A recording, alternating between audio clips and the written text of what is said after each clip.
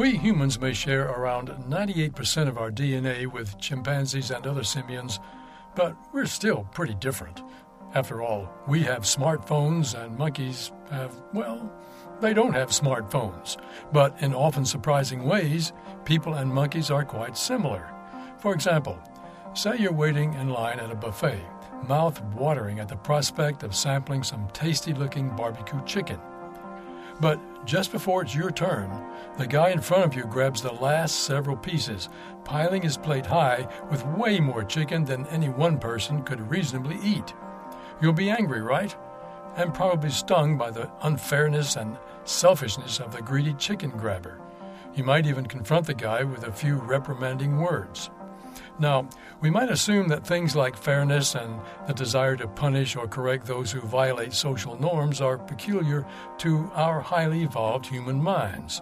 But guess what? Some monkeys, too, will punish those they perceive to have gotten more than their fair share. Some research has found that chimps in captivity will punish a fellow chimp who has stolen food by pulling a rope to collapse the table holding the food. Meanwhile, researchers at Yale and Harvard have observed how capuchin monkeys will knock down the table of another monkey they perceive as simply having too much food, even if they didn't steal it. Almost as though the monkeys are capable of acting spitefully. So although we tend not to express disapproval by knocking people's food to the floor, our feelings of unfairness and spite appear to have pretty deep evolutionary roots.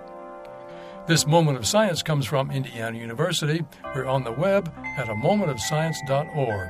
I'm Don Glass.